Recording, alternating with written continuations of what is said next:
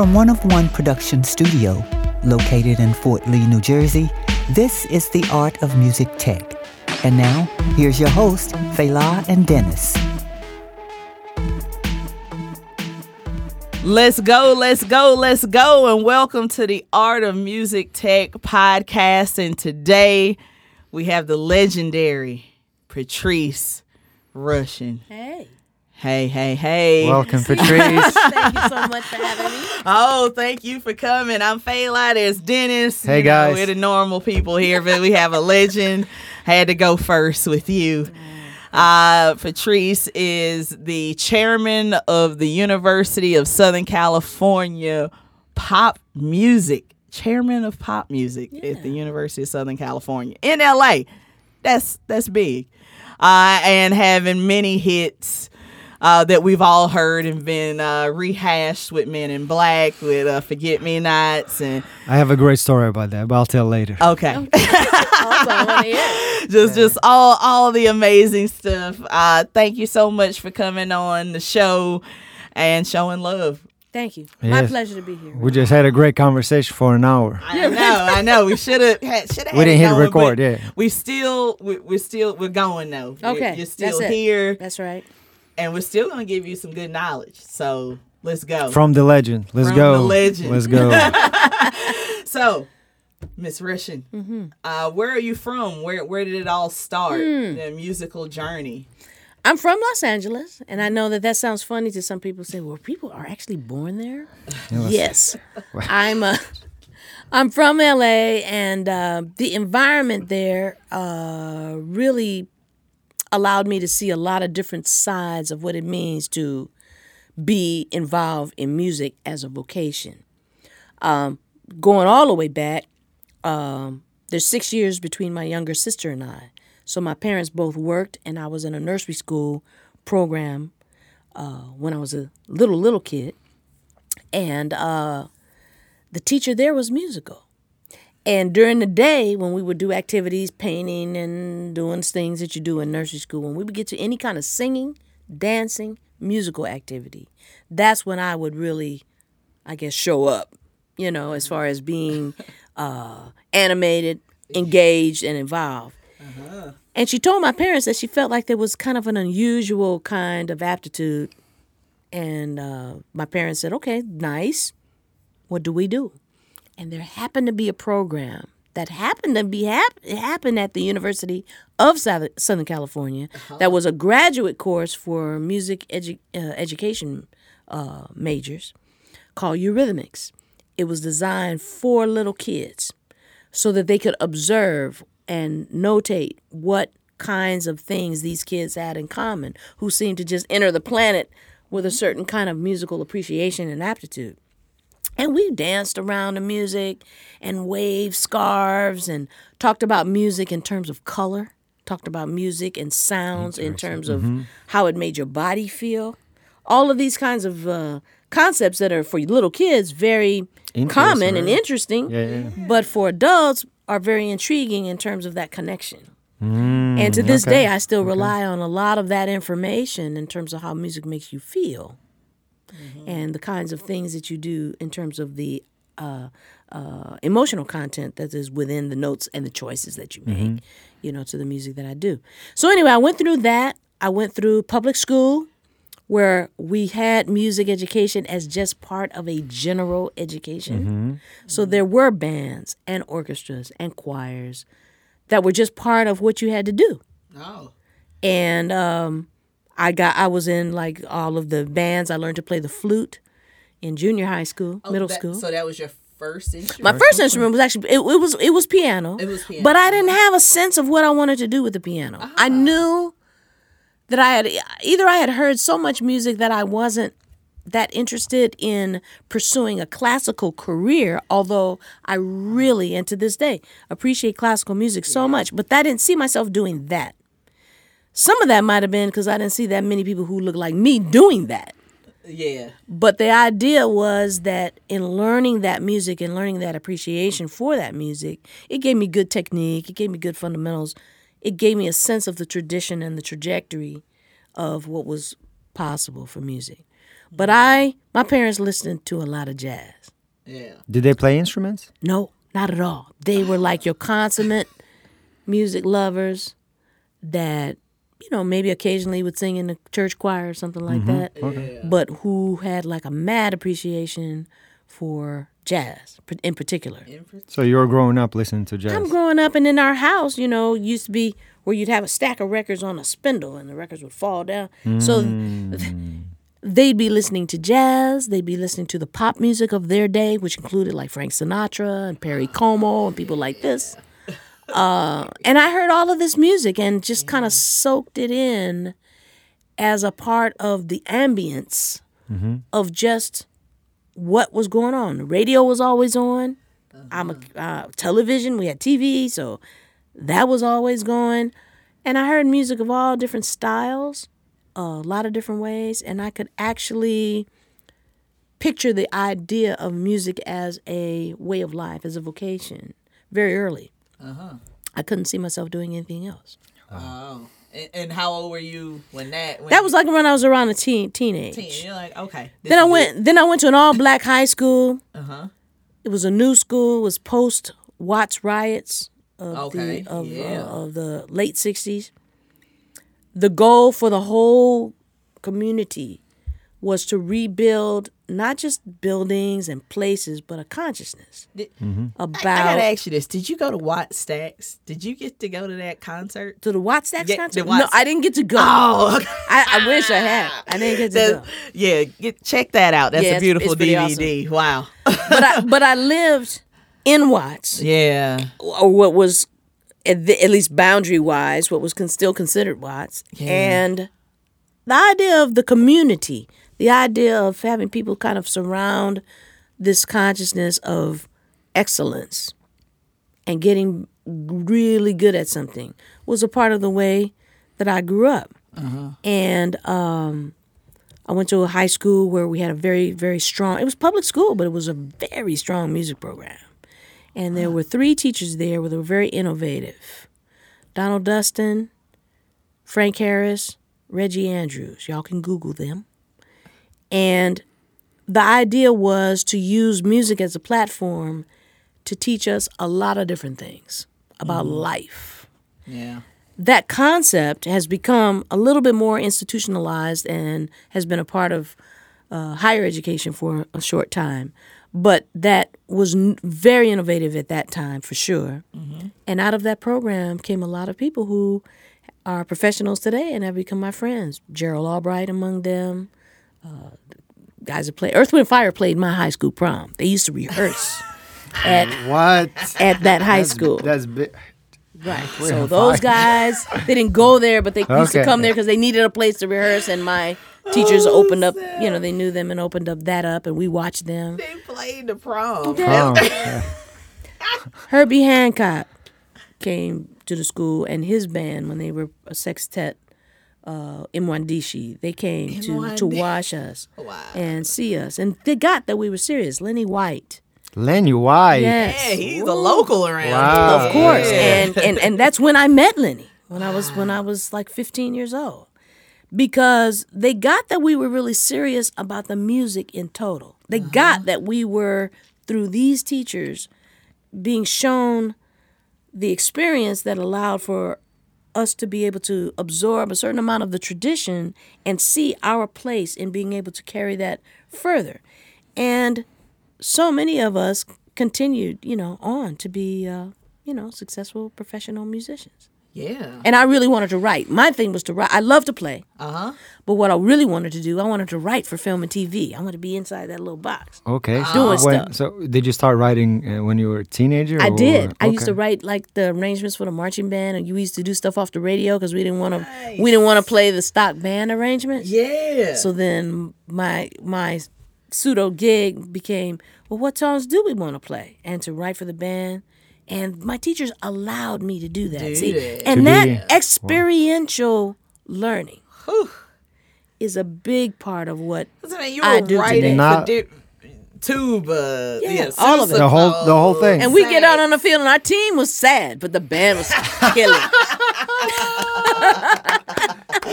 I'm sorry. That's what a lot of black, either HBC, historically black colleges, or it's all about the band. One of our teachers had gone to Southern University, so that tradition of Georgia, of what he taught us, was part of what it is that we learned. Because again, that's part of that's a key element to the African American music experience. Yeah, and so we learned a lot in that way. We were nicknamed the Little Gremlin. Little of LA. Little Gremlin. Wow. Nice. So you get out of high school. Yeah. And did you have plans to go to school, or you just wanted to pursue music, or how did that go? I wanted both. I wanted to pursue music. Also, my parents definitely had worked towards that mindset where I was going to go to college. Oh, yeah. Okay. I knew innately that I needed to stay in L.A. Because, like I said, I thought I wanted to compose for film and TV. I thought I wanted to be that kind of composer. So I stayed in L.A. because I could see that was where that happened. That was a path, with all the studios there, with television largely based there, films largely based there. And this was before that move to Atlanta. Oh, yeah. Way before this was all like that. everything It was so centralized. centralized. L.A., Exactly. Hollywood. Yeah. Exactly. And so I stayed in L.A. and I went to school at USC. Oh, I went to the universities, and but they didn't have a path directly to that. This was before you had,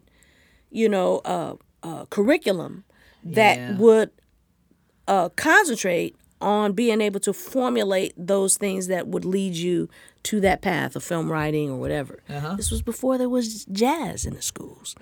This was certainly before there was popular music as a major. Yeah. So I was a classical piano minor, and I had a music education major because my parents thought it was a safe bet if I took classes that would allow for me to be able to get a job. And they felt that teaching, of course, was a noble profession, as it is, and that it would lead to that path. But I had no intention whatsoever of doing either of those things. So wait, your parents wanted you to be a lawyer or doctor? No, musical educator. They didn't mind if I was in music. Oh, they wanted were me to open, be right? happy, and they knew that that's where my talent and my passion and my spirit was. Drive, okay. And they were good with that. But they also wanted to be, can you support yourself? Yeah, They of course. they couldn't make the parents. connection between a composer and eating. Yeah.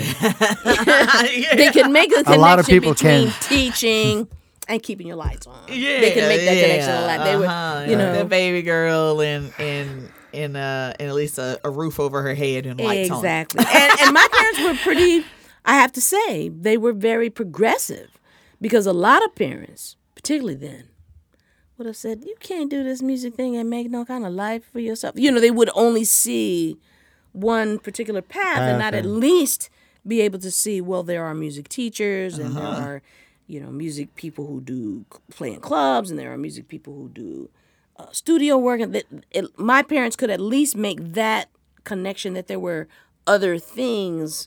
It was not all about you having to be, on the front line all the time. Interesting. That was unusual. Yeah. Yeah. So you're out there, you're at USC. How was college life? How was that? I mean, you're still kind of close home. Life. I hated college. You had I had such a tremendous high school experience that created so many lifelong friends because we were learning together. And experiencing together. And this is something I think that we take for granted when we look at education. A big part of your education is the community that you're in terms of your peers. There's the teacher-student relationship, but there's also the peer-to-peer. And that peer-to-peer relationship is a part of what keeps you going if all of your peers are striving for a certain kind of excellence. And we wanted to be so bad we could play anything. Because we saw everything. We saw the masters in the clubs. We saw the Herbie Hancocks, the Cannonball Adderleys, the Freddie Hubbards, the Pharoah Sanders, the Miles Davises, you know, the Coltranes, the Lee Morgans. We saw those people. Yeah. We also saw the nameless, faceless studio musicians at the upper echelon who were doing television and film because they were so skilled that they could address any particular style and be able to navigate through that to be able to accommodate the composers for film and TV. Uh-huh. We saw extraordinary music teaching, extraordinary consciousness about the connection between the power of the student-teacher relationship. We saw the choir director. We saw all of these different kinds of lifestyles that were connected, and what they had in common was this love of the music. And that was our goal, was to be able to participate in any way possible in all of these things and to get a skill set that would allow us to be just ready for whatever would come up. We loved the music and the idea of music making that much. Uh-huh. And we protected each other and would hold each other accountable. Yeah.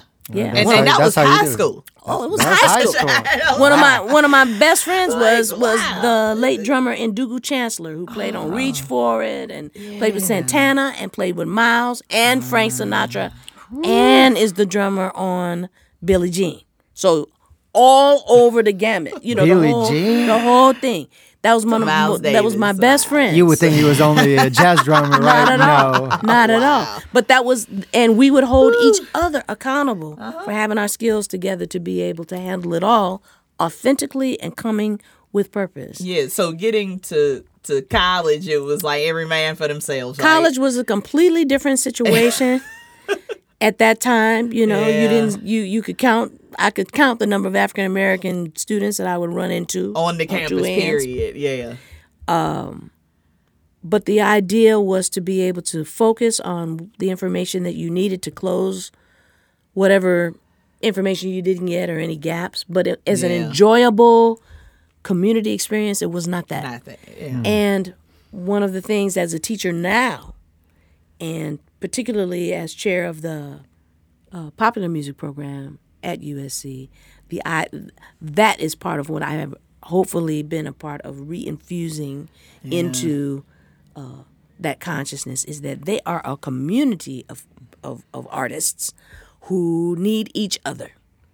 And they can't be afraid to fail in front of one another so that they can lift each other, because that's what's going to happen out in the real world. That's what you learn. Exactly. And that's what you teach your exactly. Students. That makes sense. Makes total sense. Yeah. So going further, it was the Monterey Jazz Festival of 1972 that sort of launched an awareness of what it was that I was doing. We used to enter a lot of, as a high school, a lot of high school bell bands and jazz contests and things like that, because you'd win instruments and we needed them. Okay. Of course. And then we entered that one that year, that Monterey used to have. The band didn't win, but I entered the combo division with a sextet. And we did win. And the prize was that you got to appear on the main stage. Ooh. And that's really where things jumped off after that time. And you killed it, of course. 1972. It was amazing. I had a great time. It was nerve-wracking. Monterey, 1960. So who else was on that? Oh my gosh. It seemed like there was everybody I had ever heard of was on the show. And the Monterey Jazz Festival was a big deal. Yeah. And I know what came from that was that a lot of record companies were there, and I was asked to consider signing to a lot of labels, and I was like, I'm not ready for this at all. I know that sounds really strange because most people would be running towards that as fast as possible. But I knew I wanted to go to college, and because this was my last year of high school, and I knew I wanted to go to college. And although I didn't know exactly how I was going to get there, I had sort of a game plan, overall game plan in mind. But a small label that was up at Northern California called Fantasy Records said, listen, we get it, and we can't offer you a whole lot of money or anything like that, but we want to give you an opportunity to be able to record. And we do it like a 2 or 3 album deal. And the money is not a lot, but we give you creative control. So just, it was so low key and so friendly that I needed money for school. So I took the deal. And I had a couple of other offers, but this one just seemed to be the right fit for me. Yeah. And I did 3 albums for Fantasy, and things just kind of spiraled. Who else was on Fantasy Records? Oh, Cannonball Adderley. Yes. I know I've heard it. I couldn't. Stanley Turrentine. Okay. Sonny Rollins. Sonny Rollins was on that label. I mean, there was some Heavy hitters on the label. Joe Henderson, who I asked to play on my first album. It just gave me an opportunity to kind of step into that side of it, continue to write, and to get some of that more together, and of course to play, and to be challenged at a high level. And what I loved about being on that label was that it was like a low pressure kind of a thing. I learned a lot, and they used to put me on other people's records where I would be playing for some of the other people on their label. Mm-hmm. That was kind of a practice back then. That was a lead into it. Mm-hmm. Yeah. And after those records came out, they had the same effect as I could liken it to what we have today when people post. Your records became sort of a calling card that allowed other people to hear you. Uh-huh. And because they would be on the radio, and people would hear it and go, oh. And so I would start getting calls from other musicians. I heard your record. I was listening to radio. I heard this, or somebody was talking about you. And that used to be how things were generated. Uh-huh. And then gradually I started getting more and more artists of note, Jean-Luc Ponty being one of them, to call me to play on his album, John McLaughlin, Vishnu to play on something, Harvey Mason, Lee Ritenour, lots of different people who would tell somebody, who would tell somebody, who would tell somebody, who would tell somebody. And I mean, this is all in the jazz world. Like, when do you even get to the pop part of that? Like wow. Well, that kind of it's so weird. Wow, that's super deep jazz, right? Yeah, great foundation. Though. I think the pop stuff entered my life a little bit later as a result of having sung like one tune on one of those Fantasy Prestige albums. One. Now, as far as my own personal development was concerned, there wasn't this huge separation, because at the same time that I'm listening to the jazz greats, I'm growing up at a time when I was a little kid where Motown was in its prime, where Sly Stone and James Brown were just a part of my environment in terms of the people that I would listen to. That's what we were hearing at school. Marvin Gaye, blah, blah, blah. That's pop. The Beatles. Oh, come on. When the Beatles hit and Rolling Stones and all that kind of stuff. I mean, I was a very impressionable, preteen at the time that those things happened. So those were part of my musicality, part of my musical DNA. Anyway. So anyway, going back, I sang this one tune on this last Fantasy Prestige album. And at the time, Electro Asylum, that was part of the Warner's group, was entering into an era where they wanted to incorporate a more wide commercial palette. And they had already been sort of this Laurel Canyon super successful label. They had the Eagles. They had Linda Ronstadt. They had Motley Crue. They had Jackson Browne. They had this and that. And they were looking as a label to expand into a marketplace that allowed for what seemed to be a trend out there as the audiences were getting older and more sophisticated, to be able to sort of bridge this gap between a certain kind of jazz and high art aesthetic with a certain commercial sensibility. So I was signed at the same time to that label as Grover Washington Jr., as Lee Ritenour, as Lenny White when he was doing the Peanut Butter thing, as Donald Byrd and the Blackbirds. We were signed around the same time, and I guess they saw me as being able to perhaps be part of this bridge to a certain kind of tradition, but that had a certain kind of commercial sensibilities. And they asked me to sing more.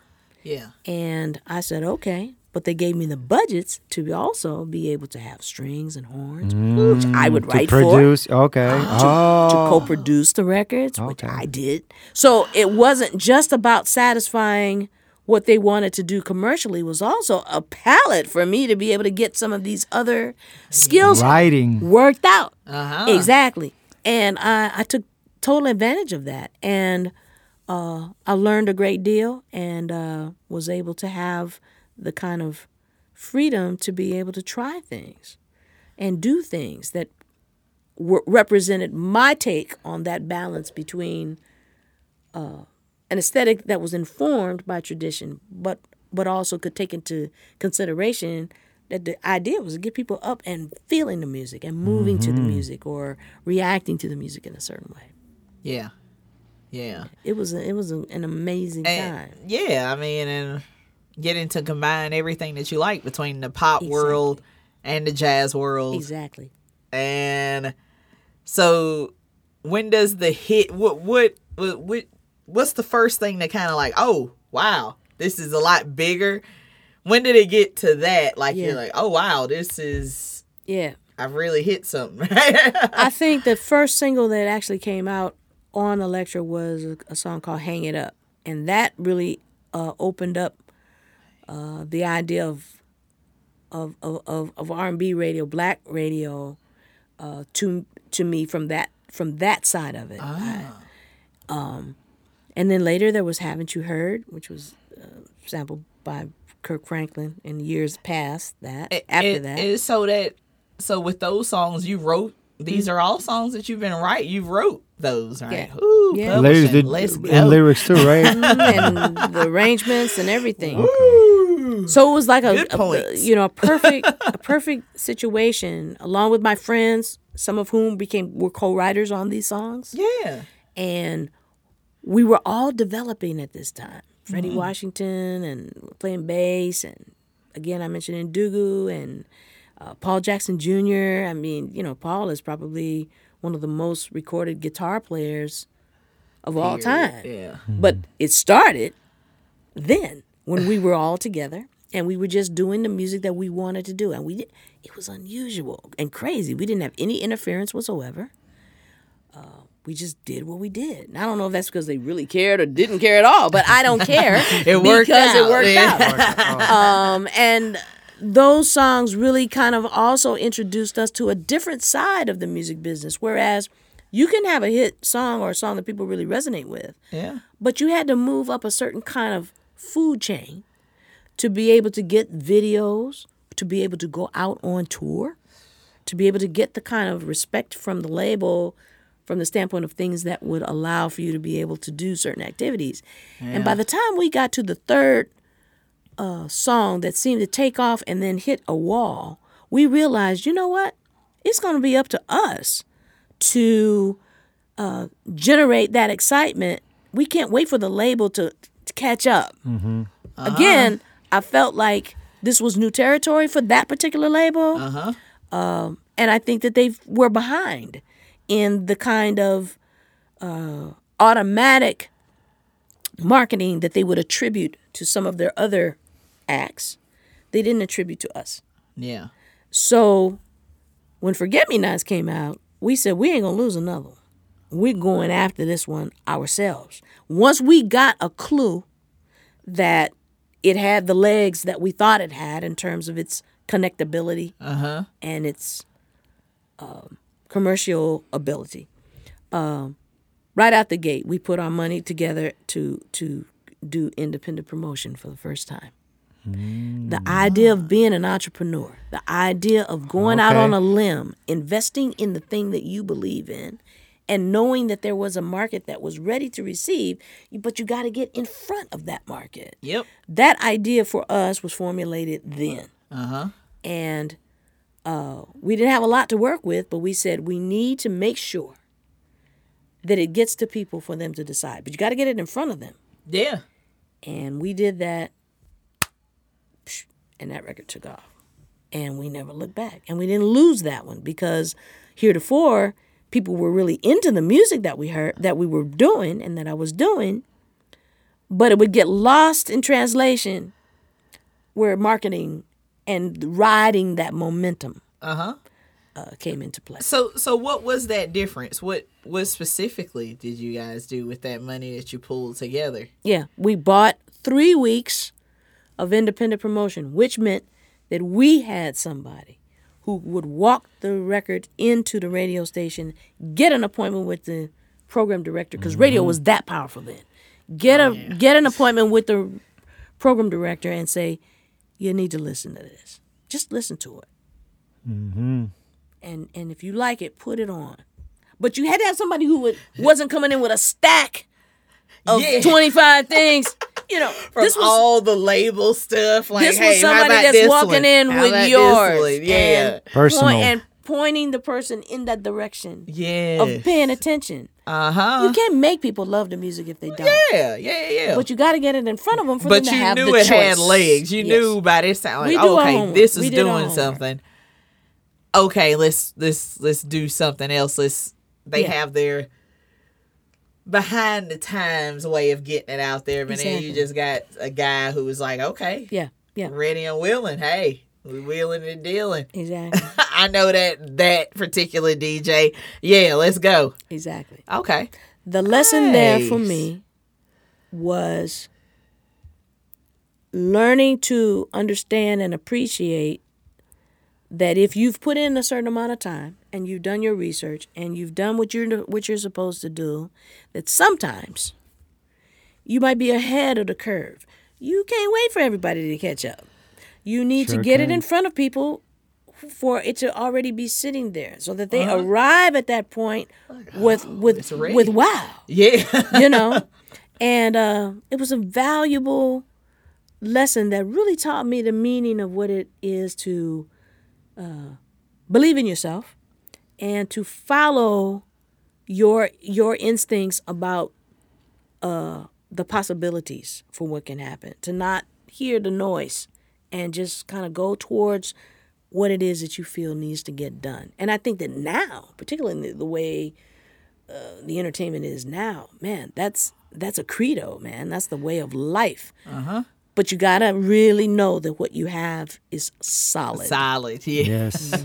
You got to know that this is going to kill it anyway. So I don't mind who sees Won't this. happen overnight, though. Like It won't happen Like overnight. we had that conversation earlier. You take your time because you believe and you know that the possibilities are there, and you have the skills to back up what it is that you can do, so that it's not a one-time situation. That you, if you're given the opportunity, that you can create on that level and put together on that level over and over and over, a certain consistency, because it's about the purpose. Yeah. And you said body of work, too. There it is. Consistency. Exactly. Okay. Oh, so you guys get the big hit. You put your own money behind it. Everybody's worked out. feeling good. Yeah, everybody felt so great. The record company gave me my money back. Exactly. They gave me our little investment back. Okay. Oh, Handsome. I mean, my goodness. So you have that monster hit. Where do you go from there? It's just like you get to just continue in your passion. Keep building. Does this? Is it like the Super Bowl? How the team disperses after the big win? Everybody goes off and does their own thing, or what happens next? Well, the technology began to change. Things began to change. The album that followed that one allowed us to kind of experiment with some new instruments that had come out. The DX7 had just come out. Oh. And I had a little studio at home now where I could record a little bit all at right. home. So now I'm experimenting with different ways in which to offer that same higher purpose presentation. And we had another song called Feel So Real. And it got on the charts really fast, and it was perched right between Michael Jackson and Jermaine Jackson's "Tell Me I'm Not Dreaming" and Prince's "When Doves Cry." Wow. And I'm looking at the record company like, what you gonna do? And Michael and Prince. Wow, I said, man, that's rarefied right? air. Let's go. And I waited for the record company. Now we've already shown you, so I'm wanting to do a video. I'm wanting to tour. Yes. Time for you It to didn't kick. happen. It didn't happen It after. didn't go down that way. Oh wow! It didn't happen that way. So you're still waiting for tours and music. So I didn't videos get to and do as much as I think I could have happened given that positioning, and that too was a lesson, because I knew that the next go round for me needed to represent more of what it was that I saw in terms of the completeness of my musicality. I didn't want to chase chart numbers. That seemed to be very limiting and superficial. Yeah. So the idea in that lesson was to kind of regroup, knowing that I had achieved a certain thing. I'd probably have gone as far in that area, and it was time for another frontier. Uh-huh. So I was courted by Arista Records, which was Clive Davis. Uh-huh. And I did one album for Arista and did my usual thing in terms of us coming together and writing some music that we thought was really cool. But it was a different situation. And now I have all of these people looking over my shoulder all of a sudden. Yeah. It's telling not, you what to do. It's not like we it's should. like, well, you need to raise the tambourine right here. You need to da da da. And suddenly it's not the expression. The palette is different, and it's not the expression of completely what I would want to do, but it has to do with an agenda that goes along with being able to support. Wow. And that was a great lesson for me to learn that things do come with a price tag, all of it. That's All so of it. funny. I just watched the Clive Davis documentary on Netflix like last night. So that was so funny. Like he's insanely hands-on. And you're like, so for you, that's like... Yeah, it was Like, complete opposite. Hold on. Like, It was the complete opposite of my what you experience. were used to. Yeah. And because I had received from the people, from my people, the highest compliment already, which was that they were accepting of the music as it was. Yeah. It was like a complete change to have somebody say, well, no. And I mean, that was his thing. I mean, exactly. In the documentary, it's exactly. I'm going to tell you, turn down the vocals, turn up the guitar. I'm going to tell you this, that, and the other. And it worked for a lot of people. For some people, but I think what I also saw was for as many as it didn't work, many as it worked for, it didn't work for more people. You knew behind the scenes. And I think that I knew early on in that relationship, having that album just sit there while they were waiting on the hit to emerge. Yeah. Again, they talked said, about that in the documentary. It had to be at least 2 hits per album was his and quota. it's like, how do you, if everybody knew how to do that, in other words, I think our philosophical considerations and approaches were not the same. Yeah. I'm not going to say one was better than the other because it obviously worked for a lot of people. Oh yeah. But for me, it was not a good fit. It was not a good match. And so I asked to be released from the label. And I think that the compliment that he paid me was that while I think he really appreciated my skills and my talent, I think he knew that was never going to result in a what he wanted to see. His vision for me and my vision for me were not the same. Different, So they did let me out after a while, and I continued then to get back to the composing side and the film side and the orchestration side and the things that I wanted to do. So I ended up doing a lot of TV during that time. Okay, so like what? And that's what TV it's funny how things work. A guy named Robert Townsend, a director named Robert Townsend was going to do he was going to do a film called Hollywood Shuffle, and he needed a composer. Oh, And he was going around to the different composer agencies, looking for a composer. And I had recently been signed to one of the agencies that he visited, and I think my name was on the bottom of the list in pencil. And he's going down the list, and he's seeing these amazing composers to him that are not meaning anything, and he gets to the list and says, wait a minute, I recognize this name right here. And it's because he knew the records. He was a fan. Yeah, heck yeah. And he says, well, I want her. Well, now this was to the horror, I'm sure, of the agents who were like, well, this will be her first picture and blah, blah, blah. He says, well, yeah, that's who I want. So I ended up co-composing the music for Hollywood Shuffle.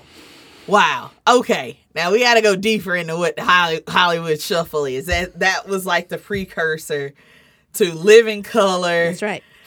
I'm gonna get you, sucker. Like, right. This is the beginning.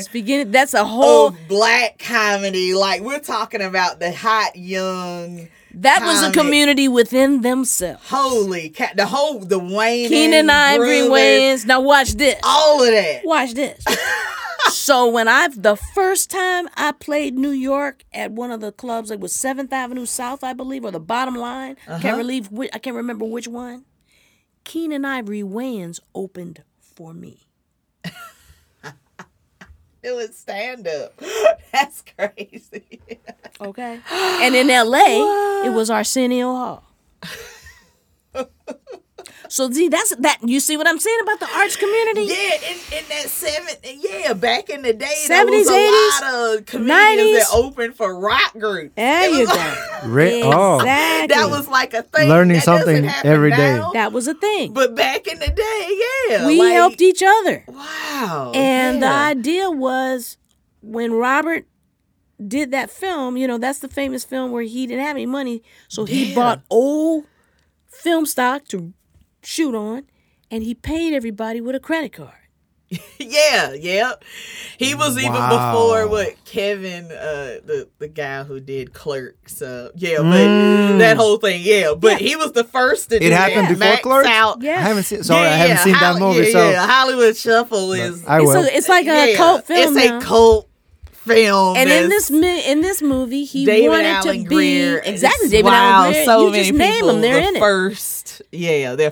The idea of this movie was that as a black actor, he was always typecast as pimps and slaves. Pimps and slaves. Wow. And he had these dreams of playing Rambo and Superman and all of these things. So musically, for me, it was ideal because in one moment I'm writing music that sounds like James Brown and Superfly, and in another moment I'm writing music that sounds like John Williams' Star Wars. Yes, and so and creating and recreating the musical atmosphere of the music in Rambo and stuff like that to represent Rambro. Wow. I have to clap.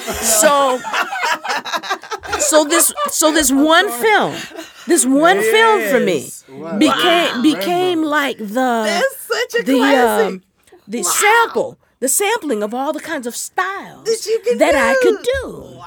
And from that, Robert got 5 HBO specials, and he asked me to music direct all 5. That's what started my music direction career in television. That's what started it. Wow. Shout out to And these Robert were 5 Townsend. variety shows that featured comedy, musical guests, film clips. Yes. All the things that were within my wheelhouse that I would have never otherwise had the opportunity to do all in one setting.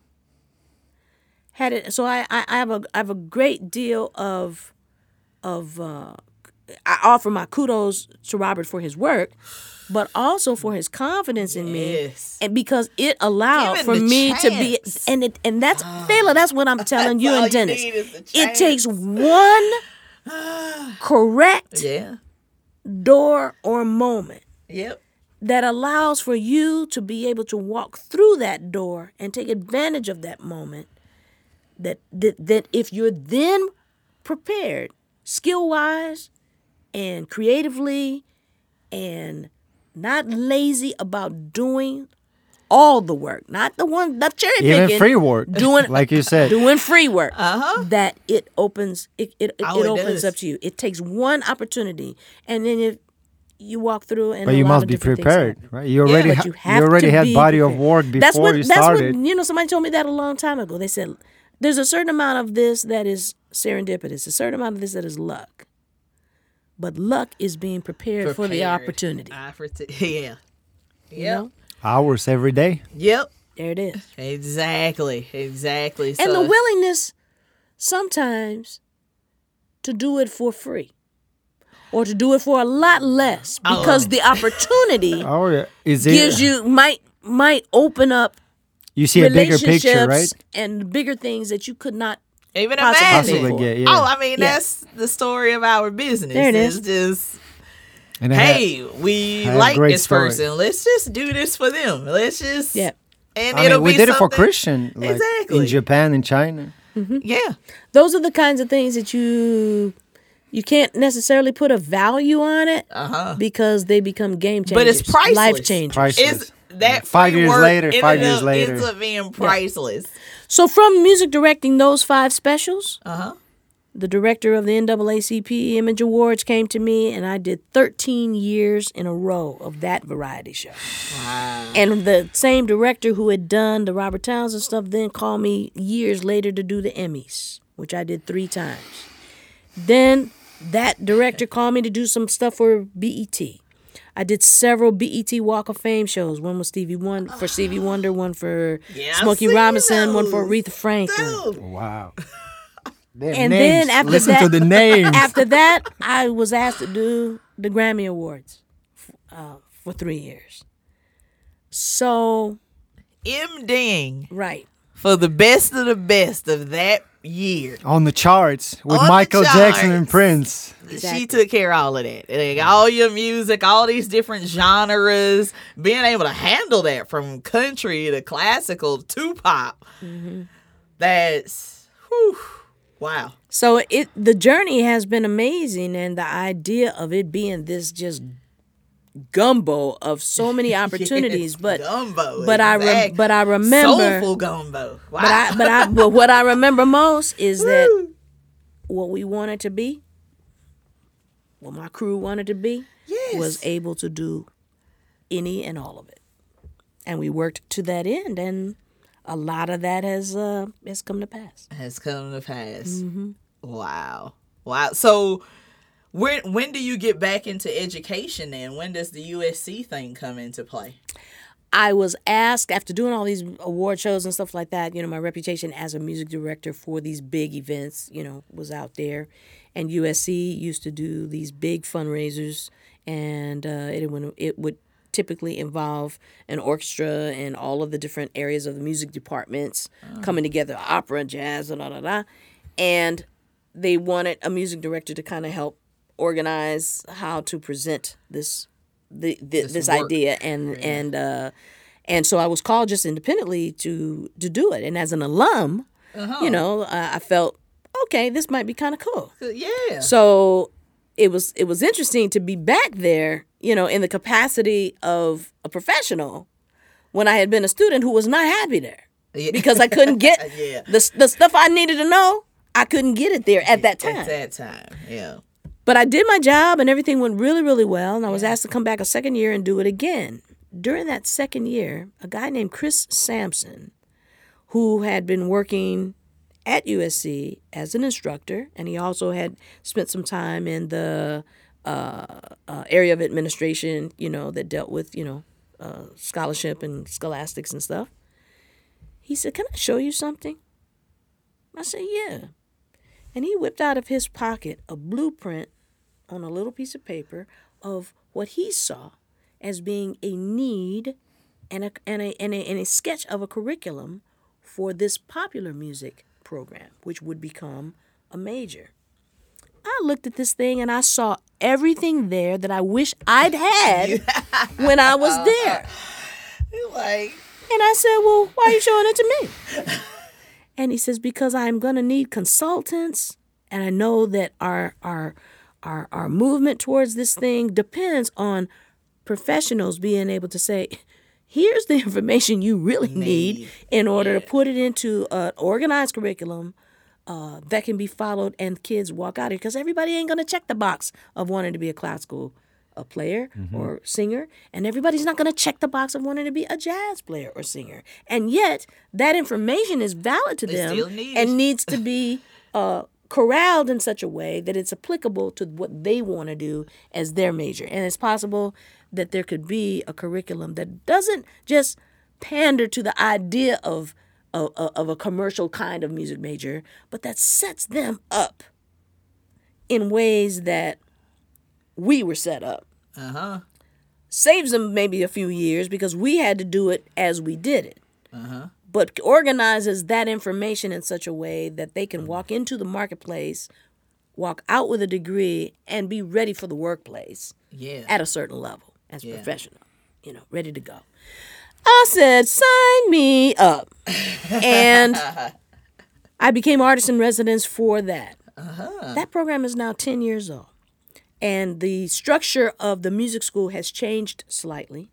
And Chris went on to be ultimately vice dean over a division which had popular music, jazz, music industry and technology, studio guitar as a separate thing, and film scoring. Because in the real world, our worlds revolve around that. The producers need to know the performers. The performers need to know something about production, the industry and technology piece. Everybody needs to know something about the technology in order to do their piece better. In other words, it was this building on the idea of what it really looks like in the real world and our interconnection and interdependency on one another. And if your college program begins to foster that consciousness there, that becomes the network that you go out of school with, and it just gets wider. Exactly. So that program has developed into being Thornton, which is the music school of the University of Southern California. It's like really the flagship program now, because those kids are getting out of there, and within a year to 2 years of graduation, they're winding up with huge gigs, some winning Grammys, some working with the likes of Katy Perry, George Benson. Oh, wow. That's huge. Gwen Stefani. Thanks to you. Doing these things because this idea is being cultivated in real time. Yeah, honing something that you knew from back when you were in school was exactly. And the kind of skills and the kind of versatility that is required now becomes part of what their work is when they're in school, and when they're out in the world, they are able to offer in service of what is going on, all these different things if they want. Yes, exactly. Exactly. That's the worst thing when you get out of school. You don't really. You're like, well, okay, thanks for the diploma, but now what? Right? If you hadn't been primed before, you just like, okay, what's the next? And it still takes the time. Yeah. It still takes the direction. It still takes the cultivating of how you're going to go about trying to do it. And it still takes that aha moment of you realizing what it is that you really, really want. But you're skilled enough to be able to then turn that aha moment into an actionable step.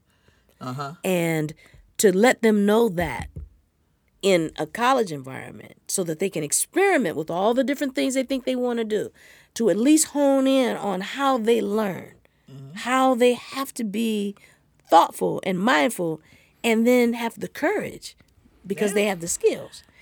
It's a different thing, and it's really rewarding for me and really creative because it keeps changing as the industry continues to change. So we can't get lazy and say, well, 30 years ago. Exactly. No, you're literally in popular music, so that means your curriculum has to move constantly with the move of popular music. Without doubt. Wow, how is that? Can you move that fast in education? Because it just gets bogged down. It's a challenge. It's a challenge. I will admit to you that we move at a different pace and a different rhythm than the rest of the music program, the rest of the music school. Which is typical because institutions move slowly. Yes. we also move in such a way that I think that the proof in what happens means that, although we have to push hard and we constantly have to try to, reorganize and convince the powers that be, that they are starting to get it. They're starting to get, if this kind of innovation, if this kind of new model is something that you really want, then you do have to be willing to adjust 100 years of doing it this way to maybe looking at the possibility of doing it a different way. Not throwing out the baby with the bathwater, but definitely adapting to a speed and a desire, and also a different kind of teaching that involves experiential movement, and that does move faster than a lot of institutions. So you have to bring in like the latest producer. Like, how do you keep experts with that? Because it's like every you keep 5 years. I mean, you find yourself it's so having quick. You're exactly right. You find yourself with there being a core kind of knowledge that you have to keep finding ways to make that core relevant to the way in which people would be utilizing it out there in the world. And and the students are really smart and really adaptable when they get that you're telling them the truth. Okay. And when you are not afraid to be able to take them off the little pedestal that they're on because they have created some beats or they have written one little song or something like that. Say, that's lovely. But here's what you need to know. If you want a career that lasts 50 years and not 50 minutes, exactly. There's information that you cannot not do. And so we build, just like you would in any other field, you learn the history. You learn foundational material and you carry it through. You give people a chance to then experiment with that vocabulary. Some days it's going to be better than others. You lift them when they fall. You close the gaps of what they don't know. You give them more information. You let them take the information that they knew and apply it to now this new information that they have about how they build on what they want to do. You offer certain information that you know they need about technology. Certain information that you know they need about entrepreneurship. You offer that to add to the mix of the music and the knowledge that they have had. You allow them to see it through a lens that keeps focusing on how it's a continuum, not a competition. It's a continuum. I mean, jazz was pop music. Jazz was pop music. Sure was. Exactly.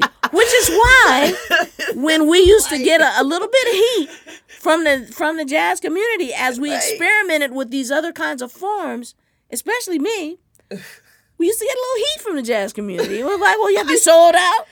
What are you talking about? This is part of the tradition too. This is the involvement of the tradition because we knew that. We didn't leave it. Now, that's different from somebody who enters it over here, has no idea what's happening over here, and just kind of just plops down where they're at. Okay, that I can get that you would not maybe relate to. But don't be jamming me up. I know, right? Right. I mean, and jazz is how we came together through Brother Mr. Christian McBride. Because Patrice is the keyboardist in The Situation. Christian McBride's The Situation. Is Patrice Rushen, Christian McBride, DJ Logic, Allison Williams, and Ron Blake and Jahi Sundance. And recently we've invited DJ Lindsay. Yeah, she's doing a great job. Yeah. So, Patrice is in town, thank goodness, in New York for with the Blue Note run of The Situation. The Situation, I mean, it culminates all with what we've been talking about anyway. I think so. Jazz. Pop, being open to everything, anything. Right. I was out on tour with them for it was like 3 weeks. We were in Europe, so we became good friends. Me and Patrice, a lot of talks about music, and the way that band came together. I guess I'll let you tell the story of how that came together. And we got a bunch of DJs, bassists, keyboardists, singers, and a saxophonist in one band. 2 DJs, mind you, too. That's right. This is a crazy setup. I'll let you kind crazy of tell setup. the Well, again, you know, Monterey Jazz Goodness Festival. Gracious, That's, this is a lucky place. Comes wow. back It comes around. all the way back around. Oh, it's amazing. It started there. Yeah. Where Christian says that, he was supposed to be headlining a show one night, and his two of his band members were stranded. They couldn't get there. Yeah, airport stuff. Yeah. And he's like, okay, I'm headlining the show, and I don't have a band. So he looked at the lineup and said, well, who's not playing when we was going to play? Yeah. And Ron Blake was already with him. I happened to be in the area. He said, will you play? Okay. I said, what we going to play? He says, I don't know. Wow. I guess he found Logic, and we went out there and just kind of jumped off the cliff and saw what happened. Well, again, this is where your skill and musicality and openness and all of the things we've been talking about come together in one moment. The vocabulary that all of us share allowed for us to find a common ground in real time and be able to make some music. And that feeling that was certainly what we felt on stage, but also we could see it in the audience making a certain kind of connection. Christian picked up on it, and he says, we got to do this again. And so he invited other people to be involved, and I think we did a few other dates. I think the one that we met at was at SF Jazz in San we have Francisco. a recording of that. Yeah. And again, it was like kind of walk out there and just sort of see what happens. Yep. And we did a couple of them at Yoshi's in the Bay Area. And every time we did it, what was just obvious was that there was this connection that had to do with the music's communication. It wasn't so much about what song is it going to be or what this or that. It was about a certain kind of communication that was just raw and real because the articulation of it was so clear. Yeah. Sometimes you'll see people and it'll sound good, but it's not it's not clear. Yeah. Or it'll be crystal clear, but there's no showmanship. Yeah. Or the music will be at a very high level and really high done, but there's no connection. Mm-hmm. Or it'll connect, but it's not done well. Yeah. This seemed to have a platform that would allow for all of those things to gradually come together in a way that would have all of the best parts of the meal. Exactly. I mean, whether you're young, with me looking at the audience from where I'm at, young, old, everybody was digging it. Everybody was digging it was such a... I mean, to see people dance at a jazz show, you don't see that. No, you don't see it.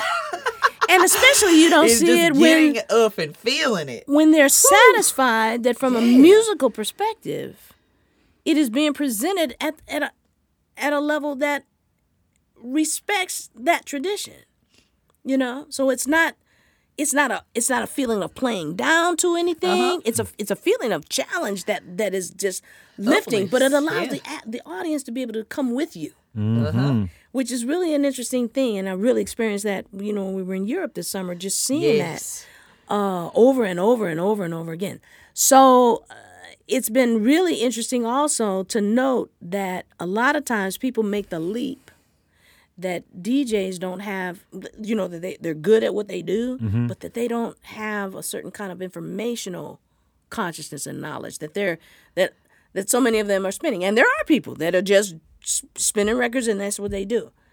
But then there are other turntablists as artists whose vocabulary and whose study is just as intense as the study of what we do as musicians on our instruments. They are musicians. That's their and instrument, artists. right? Yeah, That's their instruments. They are musicians who are creating in that way. Yeah. And when that body of knowledge meets this other body of knowledge and they converge, you have an experience that is way different from somebody just providing beats or just providing background to, it's a little bit different. And that has been an interesting phenomenon for me, to be able to see how that connection is there. Then you add to it the last member of the band, the sonics.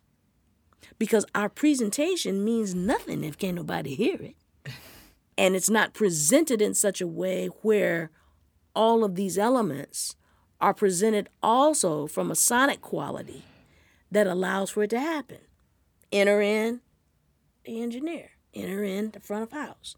Because no more can we consider that that's not part of the presentation. No more can we ever consider that that's not part of the deliverable in how people perceive a performance. So all of these elements, all these skill sets, all this information comes together for a presentation that allows for people to feel something. And the process of that has been just tremendous. It's been really, really interesting to watch and observe and see all these pieces come together, and what it means to an audience when it does. It's a different kind of thing. I'm still shocked and surprised at the reaction. Yeah. You know. Hey. Yeah, Paris, London. Oh my goodness, it was, the reception was amazing to the band, and it's just so different. It's I can't even explain it when I'm just like, you just got to see the show. So there's definitely going to be more touring with that, with the situation, and doing, more with this. But like we've talked about, you're doing even more. Yeah. Situation. We're looking to do more. Definitely. So I just want to thank you. Oh, it's been Patrice. a pleasure. Because, wow, you just... I gotta share the story before your story. before I wanna closing. hear. Well, I'm originally from Kazakhstan, right? I was born in USSR. So before I came to this country, 2007, I think, I didn't speak English, right? Wow. And when I first time saw Men in Black, I heard that music, and I didn't know nothing, language-wise, and I couldn't know how to translate it. In all line, I remember, here comes the Men in Black, right? That was the cat. That's right. That was the line. Until I came to this country and I met Fela, she educated me. That's actually, this original song comes from you. I didn't know that until I came to this country. Wow. And then we had that conversation a couple of days ago. It was like, that is so crazy, because she told me you're coming to the studio for the interview. In that moment in my head, your One American song, you kind of knew. Wow. Awesome. Wow. That's crazy. Yes. Wow. Music. Wow. It travels everywhere. Everywhere. And it touches people. Not even knowing the language. Not even knowing. Wow. Nice. Not even knowing the language. Yeah. Awesome. That's why we do what we do. That's why we do. You get a For pinky those finger moments. in that. Come on. I get to meet you after whatever 20 years. 22 years since that movie came out. I mean, Yeah. 22. Yeah. Wow. Yeah. Yeah. Cool. Yeah, And, that's a big moment for me. Wow. The achievement, I would say. Wow. That's Yes. woo. Wow. Thank you. Nice. Thank Wow. you. See, it's moments like that you can't predict that. It just is. And like we were saying earlier, sometimes you don't know. And I have a feeling that artists, and when I say artists, I'm meaning the entire collection of creatives. I think that the price, so to speak, that we pay for being creative, for having these talents, is that we're not gonna always know how it's gonna plan out. Sometimes if you are in a certain field, you do this, you do that, and it equals this. Creatives, we need to learn to become more comfortable with the idea that we don't know. Yeah. We don't know where it's gonna go. Yeah. But we must do what we do because it is our truth. It is who we are. It is what we do. It is why we are here. And just know that if we stay on purpose, stay in our truth, get our skills together so that we have options of the way we keep touching with our truth, then it's all going to work out. It will work itself out because we are ready to receive that opportunity. Oh, yeah. Oh, yeah. The opportunity, that's always, people see what you're doing. Whatever you do, whether it's good or bad. So you might as well just get to it and get to work on something you're passionate about. That you're passionate about. That's right. And people see what you're doing. You never know. But yeah, I mean, social media. Did you know that Christian found Fail on LinkedIn? Well, yeah. When she told me that, I said, "Well, how did he find you?" And she says, "Well, he found me on social media." Yes. I was like, "Wow." Yes. And somebody's watching. People like you, the Kim Verses, the Leslie Ann Joneses, who you're a big fan of as well. Like all of these amazing people, I get to meet and I get to show the world what you guys do, like how you inspire us. Yeah. These behind the scenes, these are usually conversations I get to have with people. Just behind closed doors, but this platform puts it out there and gives everybody that knowledge that from the masters. You didn't have a Grammy Award winning dad that that you started out doing this with. Like, no, you got this from your community. You found other people that were on the same playing field as you that wanted to make it happen and making it happen. I mean, that was how me and him, Exactly. we were like, oh, you want to do something? Yeah, let's do something. Let's make. So, this is what this is all for. Thank you so much for coming on. My pleasure. The Art of Music Tech podcast is on Apple Music, Spotify, iHeartRadio, YouTube, all the good stuff. And how can people get in touch with you, or how and how did your album that's the retrospective, the compilation. There's a new compilation that came out from all of the music a lot of the stuff we've been talking about today. That's from like 1974 through the early 80s. That has all of the hits on it. Some beautiful photos. It's in vinyl and also the digital format. Yeah. So that's available on Strut Records, which you can find.